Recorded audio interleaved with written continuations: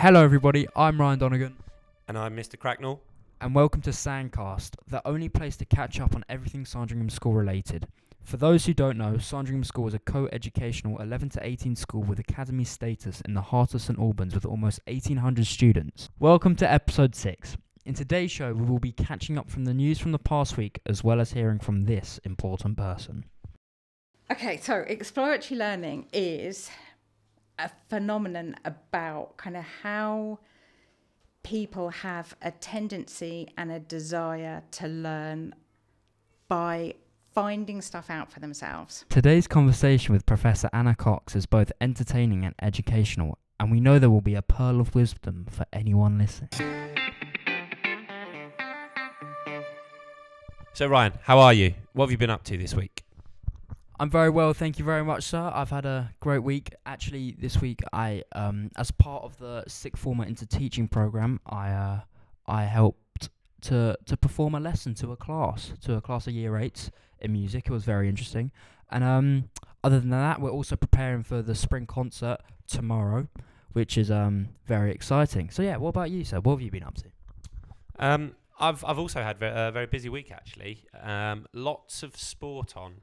So yesterday was an extremely busy day. I mentioned last week that we had a national netball final.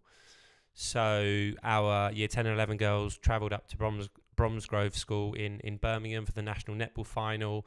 Unfortunately, they lost at the final hurdle, but what a great experience for them. After winning the competition last year, got another opportunity. Some of the girls a year young in that team as well. So yeah, great experience for them. And then I actually had two finals myself. I had a year 11 district football final and the boys beat St Columbus 5-1. And then I travelled over to St Columbus for a year 10 county basketball final in what was a very, very tight and close game. And we came out on top of that too. So a county and district title as well as a national final yesterday. So it has been a busy week. Also, I guess, events to note from the past week. There was a staff badminton tournament on Monday. May I ask who won? I believe it was Hepworth. House badminton tournament, yeah, and I believe it was Hepworth. Miss Pearson from MFL, a very, very good player. We've also had our Spanish exchange is currently away. It was Year 10 PTC last night, so another opportunity for students to and parents to meet their subject teachers. And obviously tomorrow evening you will be involved in the spring music concert. Are you excited? Buzzing.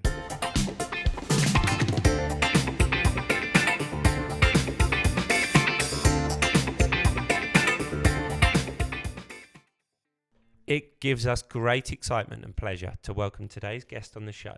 And this is a conversation I've been keen to have since the inception of Sandcast. Today, we are very much looking forward to meeting our Chair of Governors, parent, and Professor of Human-Computer Interaction at University College London, Professor Anna Cox. Hello, and welcome to Sandcast. How are you? I'm really well, thanks. Fantastic. So the first question here we ask at Sandcast is, how have you arrived at Sandringham? Well, I moved into Marshalswick and lived across the street, and that was probably how I first became aware of the school. And then I volunteered to become a governor at the school. And that was quite a long time ago. I think it was about 10 years ago. So what does a governor do? So collectively, as a group, we are a critical friend to the leadership team. So we have some formal duties which are around holding the school to account for delivering for young people. So making sure that young people get the outcomes that we want them to have and that the school is well run, basically. So we have meetings throughout the year in which we hear about lots of things that are happening in school and ask lots of questions. Okay, fantastic. So you said it's been about 10 years now that you've been on the governing body. Yeah. I guess why did you want, that investment in the school? Why did you want that role? So I come from a family of educators. My grandmother was a teacher. Both my parents were teachers. My sister is a teacher. And so being in a school just seems very normal to me, and is an environment I feel quite comfortable in. And it wasn't, I guess I was a bit curious to know what that role would be like. I'd never done it before. This is the first time. And it seemed like an interesting opportunity to get to know the school and see whether there was anything that I could do that might be useful.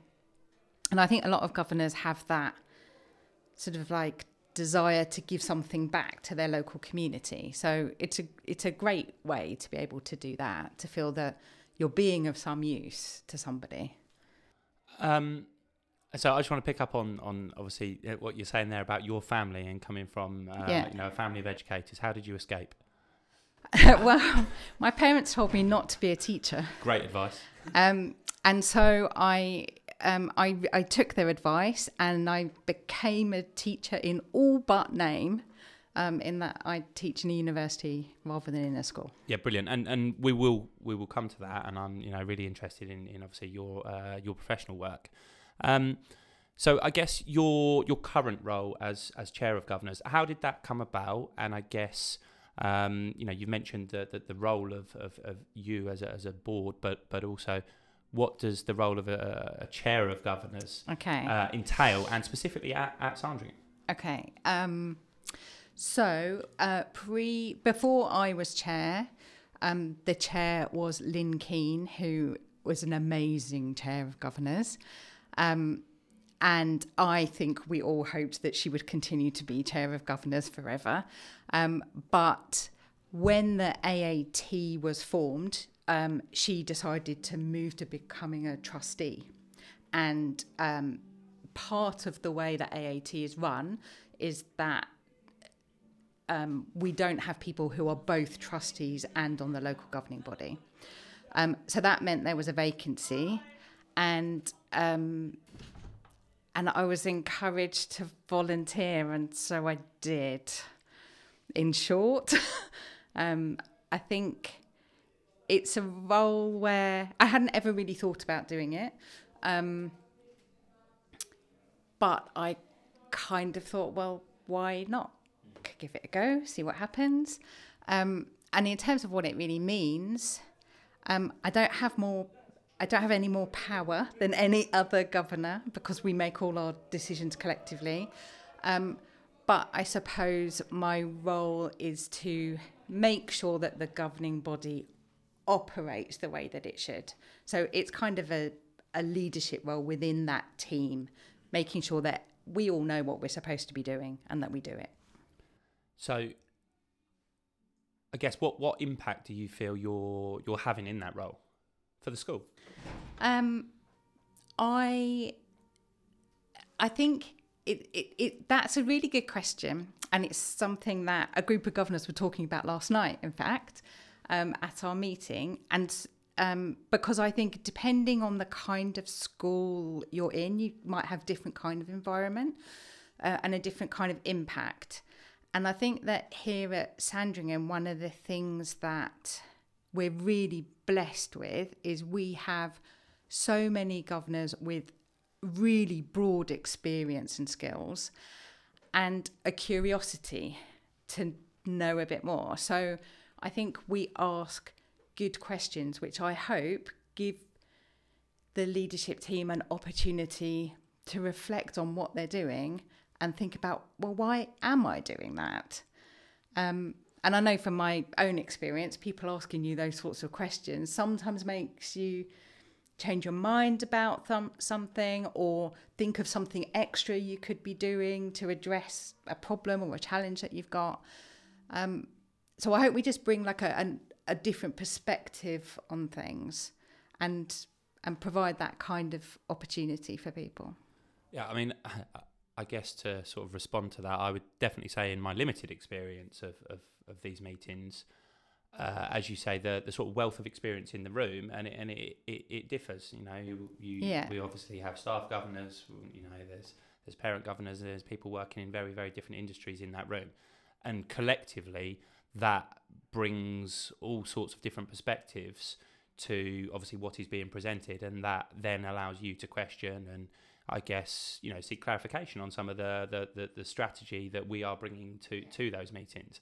And yeah, no, I would say it definitely, you know, it keeps us on our toes, but it makes you reflect on what we're doing, why we're doing it, and how we're doing it. And as a result, hopefully we become, you know, more, I guess we become more impactful in our work as well. And that drives the school forward. Yeah. And I think we're all there with the same goal, in that we want the school to be the best it can be. Yeah. And then so whilst the governors don't have, we don't get involved in anything operational, like we're not assessing standards, we are asking questions about why are things this way, or why are you trying to address something in this particular way? Are there other things that you've considered? What makes you so proud of Sandringham?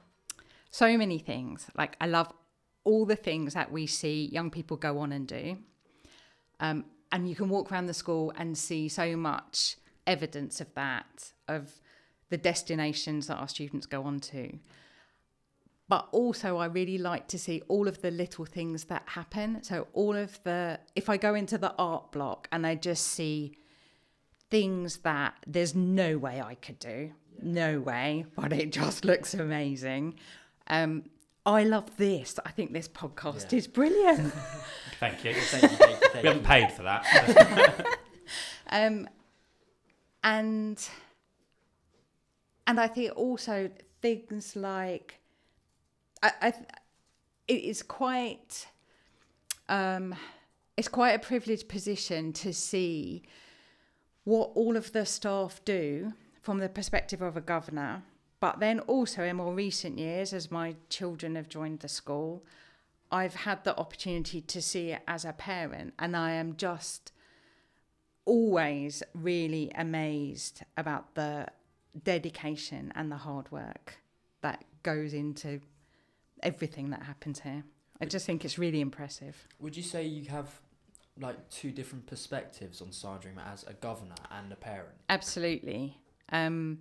I see really different things, and it was quite eye-opening when my first child joined the school and I got to come in for a year 7 meet the parents, and I just thought, that all of these staff are here for yet another evening doing something. And there's just so many different things that you don't necessarily realise are going on, unless, if you're a parent, you only really know what your children are involved in. You don't know all the rest of it.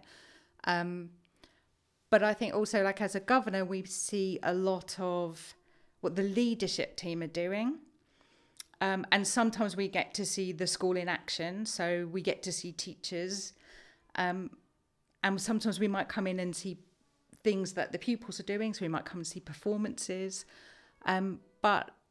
But you do, just at every way that you interact with the school, I think you get to see yet another bit that you're going to be impressed with. So how would you say Sandringham differs from other experiences you've got from other schools, or even the school you went to yourself?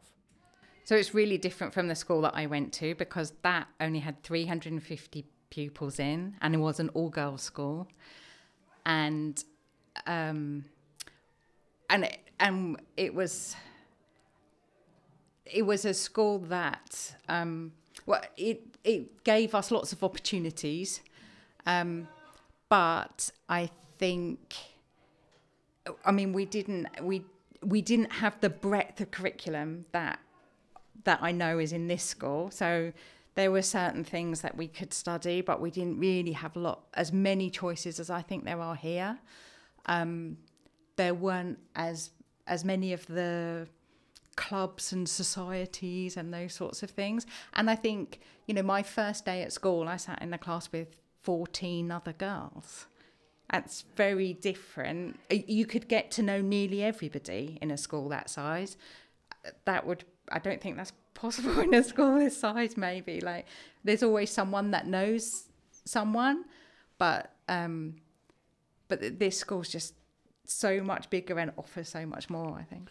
I think this leads quite nicely onto, I guess, you and your professional role. I guess my first question will be, like, could you just summarise your role, I guess, outside of Sandringham School? Okay, I am a professor of human-computer interaction at UCL in London. And in that role, I teach on a master's degree and I do research. And my research is about how we use technology for work and well-being. So I'm really interested in where those things come together, in the way that technology enables us to work from anywhere. And we really saw that in the pandemic. All of a sudden, teachers are working from their homes, something we didn't really think was possible. And so it creates these amazing opportunities. But there is a downside as well, in that if you can work from anywhere, you end up working everywhere. And if you can work at any time, you end up working all the time. So I'm interested in how we can try to mitigate those problems whilst enabling us to do all of the things that we want to do.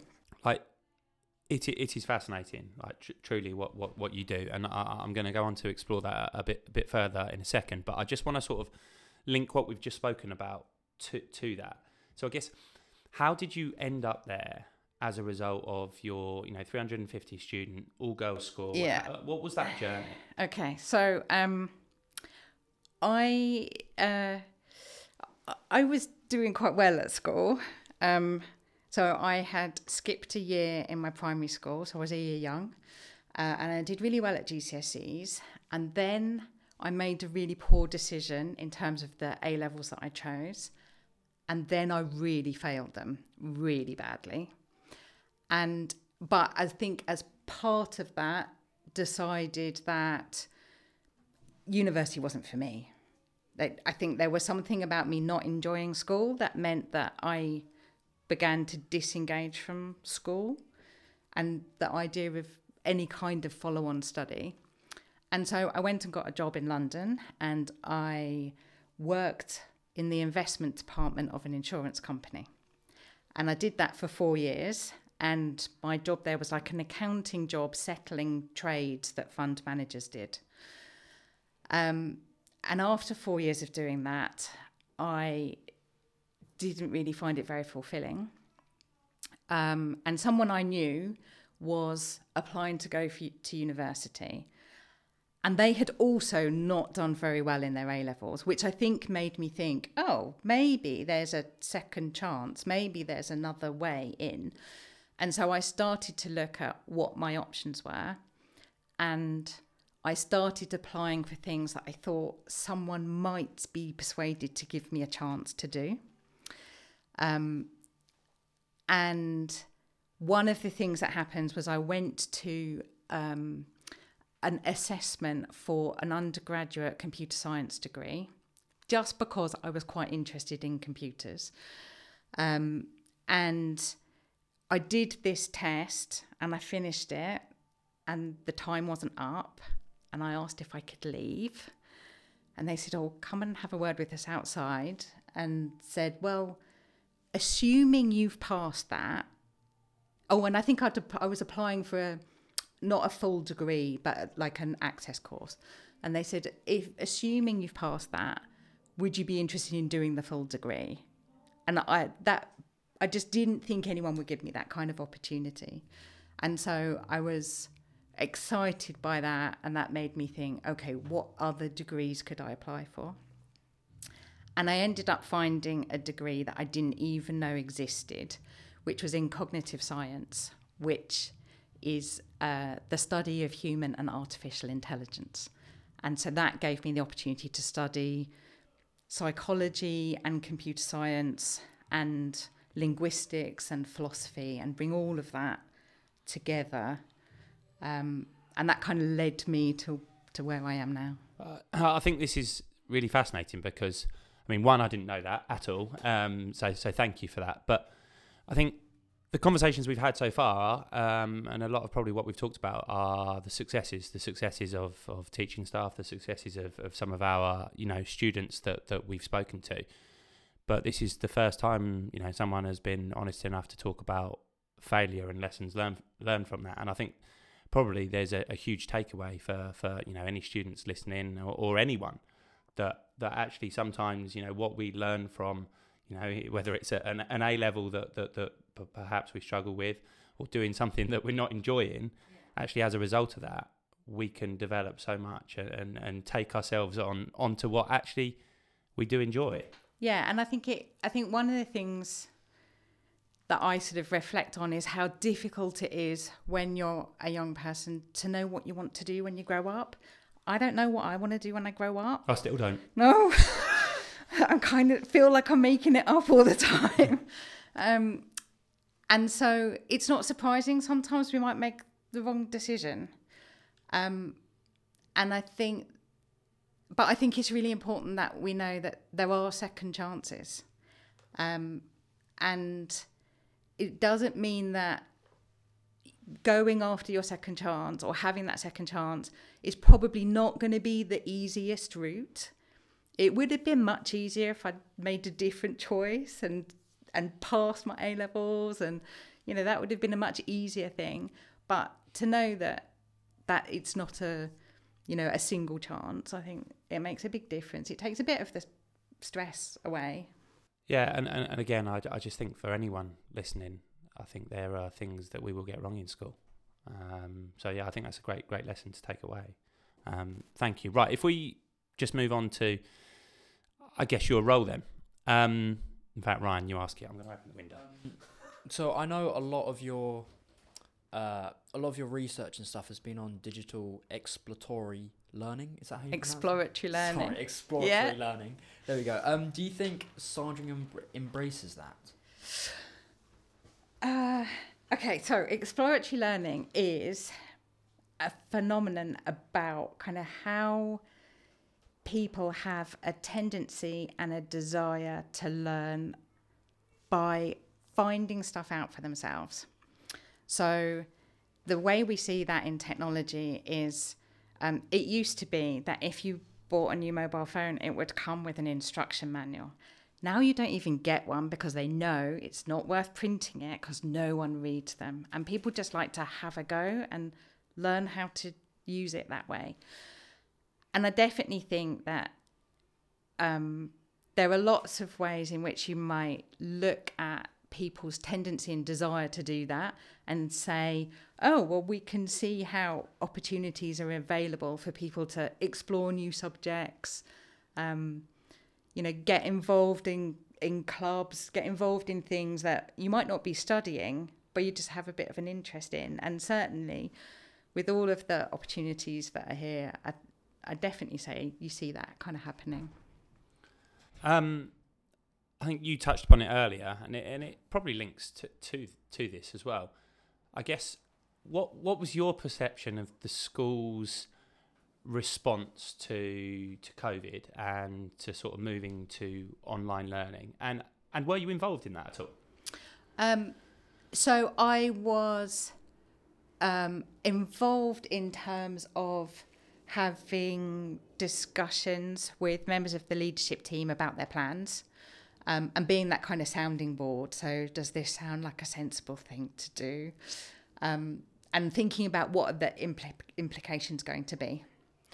I think when we look at the difference between the response here and the response that in other schools, we realise what a fortunate position we were in, that we were able to do that. And one of the key enablers was the fact that everybody had a device already. And if you weren't in a school where that was the norm, that wasn't going to happen overnight, and you weren't able to just switch. So I think that was amazing. And I think that the opportunity to keep learning, to keep in touch with not just your teachers, but all of your classmates, it gave some normality to a really unusual situation. And do you think, that whole period must have shaped your research. It was super exciting for me because a lot of what I do is study people working remotely. And what was that? Excuse my ignorance, but what was that prior to the pandemic? Yeah. It was. Yeah, so prior to the pandemic, I worked remotely Yeah. sometimes, in that I sometimes worked from home. But there are lots of people who have been creating the technology to enable us to do that for many, many years, since the 90s. So there have been people working on video conferencing tools, for example. So we already knew a lot in the research literature about what worked well and what didn't. And so many of the things that all of us then experienced weren't necessarily a surprise to the research community. But what was exciting for me was that in the past, studying people working remotely usually meant studying people that worked in very specific types of jobs, because most workplaces didn't support remote working. And so I had this critical period in which to think, oh my goodness, so many people are now doing this, and I can watch what that is like for them. And so we together with some colleagues, we created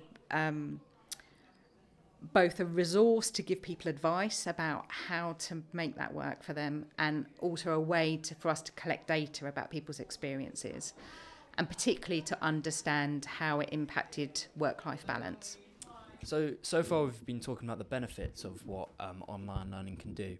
Do you think Sandringham could ever be threatened by online learning?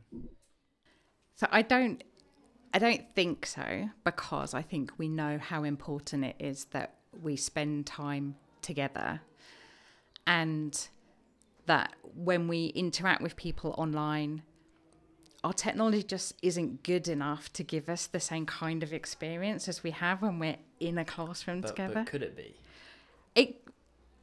In the future, maybe. Yeah.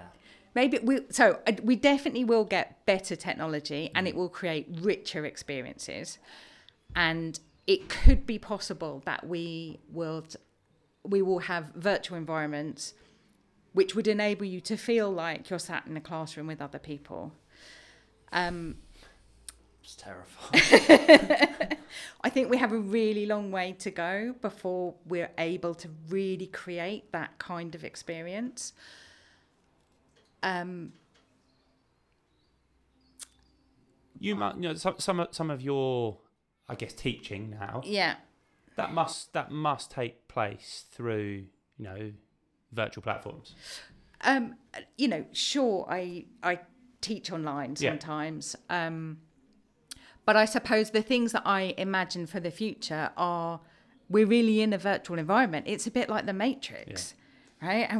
And we might not be able to really tell the difference always. That's a very extreme situation, and I think the more likely reality is that we will find a way to meld these different things, so that we'll have some augmented reality whilst we're also in the physical I think we're already space. starting to see that, in certain areas of the school. Yeah. And so I think there are lots of exciting possibilities, but I think we're a really long way from creating the richness of human interaction online. So for all of the benefits, and I'm really keen on all the benefits, there's still just so much work we need to do. Whether it will really disrupt education, I don't know. I think it's really disrupting work for many, many people. There are lots of people who were never allowed to work at home before, and now that's all they do. And their life has changed dramatically. And whereas I could see that coming, I find it more difficult to imagine that we'll keep all of our children at home to educate them. and that becomes the mainstream. And I think partly because if we look at what happened during the pandemic, when we were working at home and studying at home, particularly with very young children, that is impossible to do at the same time. Yeah, I had to experience that.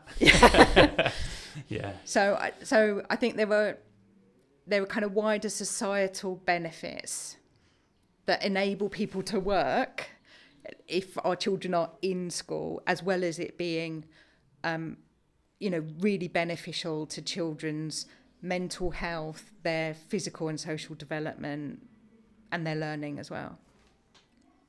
Thank you. Can I ask you on your work into addiction and habit-forming behaviours, and I guess what, as a school and school leaders and educators, what can we learn? What can you teach us that can, I guess, positively impact learning for the teenagers that we look after? Okay.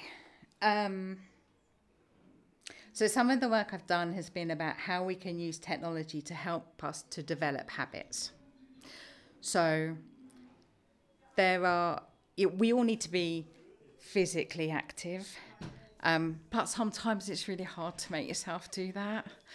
And understanding how habits are formed can help us develop these really healthy routines in our life that just keep us well. So I think we can think about that, and we can think about the role of technology in helping us to do that.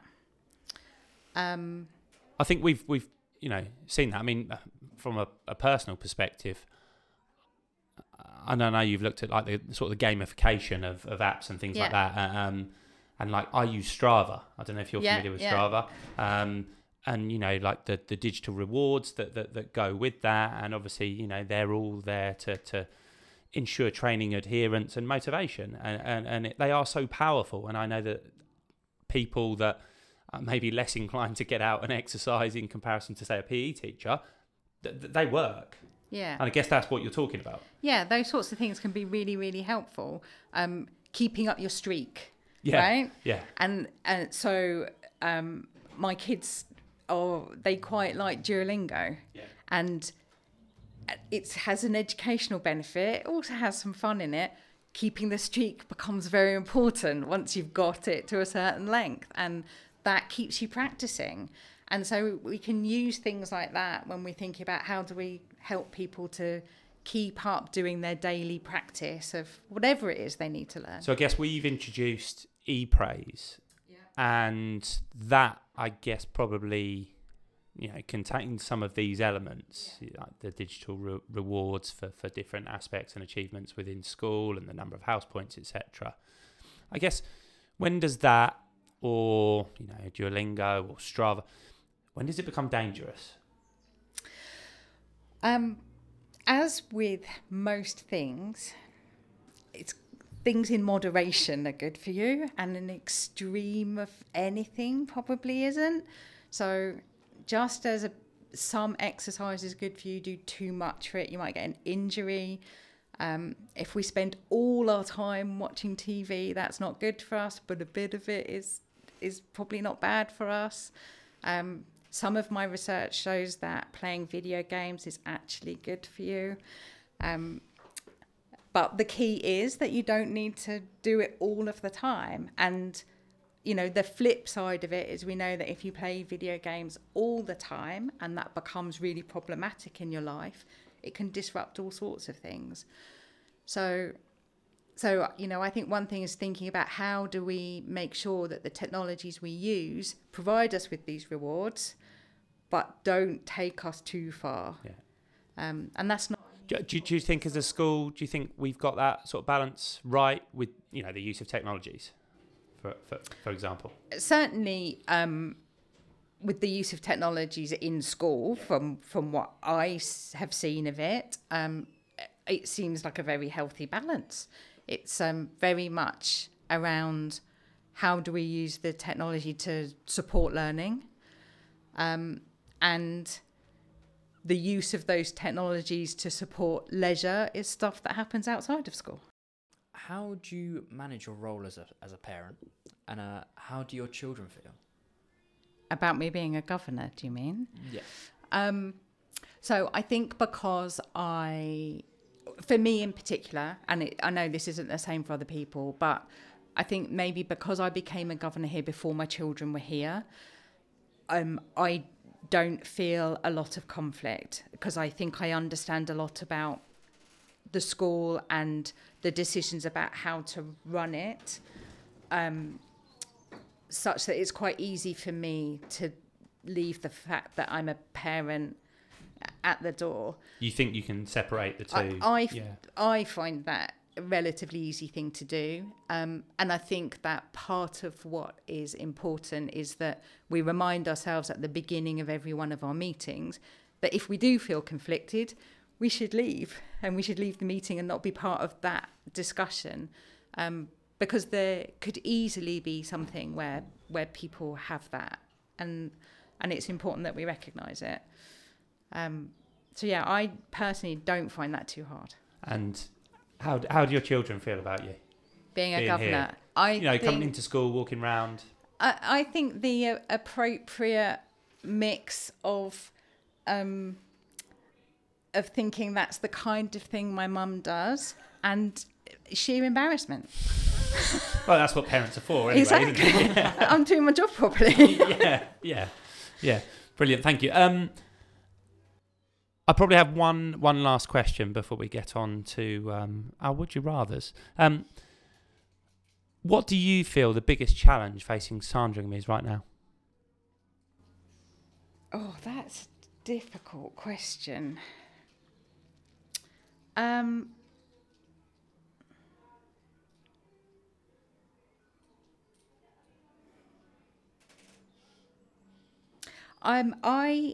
I think one of the really... Okay, so there's a couple. Am I allowed more than one? Of course you can, yeah. Okay, so one, I think we are becoming increasingly aware of the importance of saving the planet and thinking about the environment we live in, and I don't think that there is an easy roadmap for schools to follow in terms of thinking about how we adapt to that. And so I think that's a really big challenge, and it's exciting seeing the school respond to that, and to be leading the way in thinking about, well, what are the things that we can do? And I think equally, one of the other things that we're seeing in terms of, I mean, I guess both of these are kind of adapting to our changing world. As one of the things technology does is enable us to become more of a global society and to interact with people and to come face to face with people who we wouldn't otherwise have done. And sometimes that's challenging when we meet people who think really differently to us or have had really different experiences. And I think it is a real challenge to think about how do we play a role in creating a society where everybody is valued and everybody gets to have an equal opportunity to succeed and speak up and feel part of the community. Yeah, I would agree on that in a number of ways in school, and I guess do you feel like we're making strides forward in both of those? Absolutely. Like, I think it's exciting to see all of the work being done, and also seeing the impact of that and hearing from the young people who are part of this school, in the fact that they feel safe, they feel part of the community, they want to see these changes happening, and they're often leading the way on making those happen. Good. And last question, I promise, before we move on, because I haven't asked you this, but I think it's coming across. Do you enjoy your role? I love it. I really do. I have, and not just for the things that I've already talked about, but I have learnt so much. Not just about how schools run, but in terms of seeing leadership in action, and that's really impressive. Brilliant. Thank you very much. Right, over to you, Ryan. So, it's that time of the podcast we're going to go on to the weekly a weekly section of the Would You Rather questions. And so, I'm going to kick it off. I'll start with, would you rather a book or a movie? Movie. Would you rather McDonald's or Burger King? Burger King. Can I ask what your favourite house is? As in the Sandringham house? Yes, Sandringham house. Oh, okay. I'm going to go with Austin. Is that one of your children? Yes. Okay. I'm going to be in so much trouble. Would you prefer a night in or a night out? Out. Would you prefer a beach holiday or a winter holiday? A winter holiday in the sun. That's cheating, but we'll accept it. Tesco's or Sainsbury's? Sainsbury's. The ability to fly or invisibility? Invisibility. If you could be the best at any sport or any instrument in the world, which one would it be? Instrument. What instrument? Any. Like, I can't do anything, and I'd like to. Choose one that you love, that you just love to be I would... I'd be a guitarist. Oh, yeah. Solid choice. Coke or Pepsi? Coke. Would you rather a pen and paper or a digital device? Digital. Tea or coffee? Coffee. Go back in time to the Egyptian period or the Roman period? Egyptians. Egyptian. STEM or arts? STEM. Infinite knowledge or infinite wealth? Knowledge. And finally, would you rather be hot or cold? Cold. Fantastic. Well, thank you very much for participating in our Would You Rather. Thank you. Right, we've just got 2 more questions, and then I promise you can go. Conscious of time and your time. What is your claim to fame? I don't know if I have one. We were talking earlier about your advisor. No, I do know. I've got. Okay, so my great grandmother was married to Napoleon. Really? Yeah. That's fantastic. There you go. So you've obviously looked at your family tree. Yeah. Your ancestry. My grandparents did it, and yeah. That is amazing. I don't know what benefits come with that now. Though. None. Yeah. I mean, I like to think it means I'm really a princess. Yeah. But, no Fine. wealth has come with that. And on to our very last question. I guess if you could go back to one day in your time at Sandringham School and relive it, you cannot change a single thing about it. What would it be, and why? I don't know. That's really hard. So I had the opportunity to attend one of the awards evenings, and I think I felt choked up all the way through. So, and that was a lovely experience. And your children weren't even at the awards? No. That is good. Listen, thank you very, very much for coming on and talking to us this afternoon. I've learned so much about you, and hopefully people listening have I guess, learnt about your role within the school, but also about you as a person and a professional. So we really appreciate it. You're welcome. It's been a lot of fun. Thanks for inviting me. No worries. No worries. Thank you. So, Ryan, what a fascinating interview that was. It was an absolute pleasure to have Professor Anna Cox on Sandcast this afternoon. I completely agree. I thought the conversation was very interesting. I'm going to ask you, sir, what are you going to take away from that? For me, the biggest learning is probably the lesson that she's given us in failure.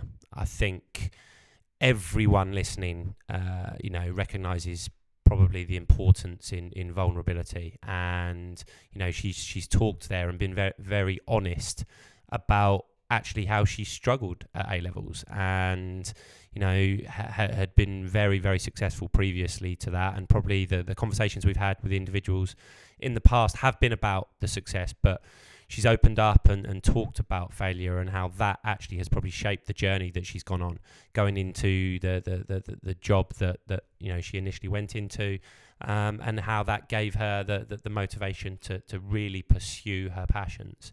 And as a result, she is, helping us shape the school that we love. So yeah, what a great interview, and yeah, thank you for that. Thank you very much for listening to Sandcast. We hope you have had a great week and look forward to catching up next week in episode 7 and another entertaining interview with a member of the Sandringham community. And remember, people, everybody can be somebody.